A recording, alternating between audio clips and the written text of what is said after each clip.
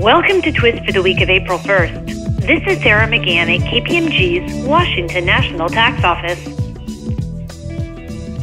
The Tennessee Court of Appeals recently addressed whether the Department of Revenue properly reclassified the taxpayer's business activities for purposes of the Tennessee business tax.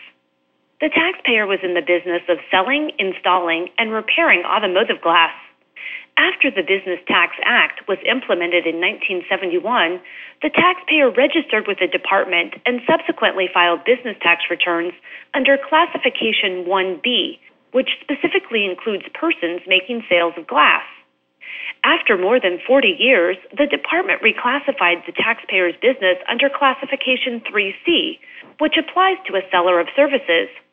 During the prior 4+ decades, there had been no changes to the taxpayer's business or the applicable statute. Under the new classification, the taxpayer was liable for a greater amount of business tax. The taxpayer paid the tax assessment, but later filed a refund claim, which was denied and resulted in the litigation at issue. Under Tennessee's Business Tax Act, a business must be classified in accordance with its dominant business activity. This activity dictates what rate of business tax will apply to the taxpayer. The commissioner argued that the taxpayer should be considered a seller of services because the taxpayer regularly installed the glass that it sold. Under the Business Tax Act, the taxpayer's dominant business activity is the business activity that is the major and principal source of taxable gross sales of the business. In this instance, the taxpayer's sales figures revealed that the majority of the corporation's taxable gross sales were attributable to the sale of glass, and the commissioner had not disputed these figures.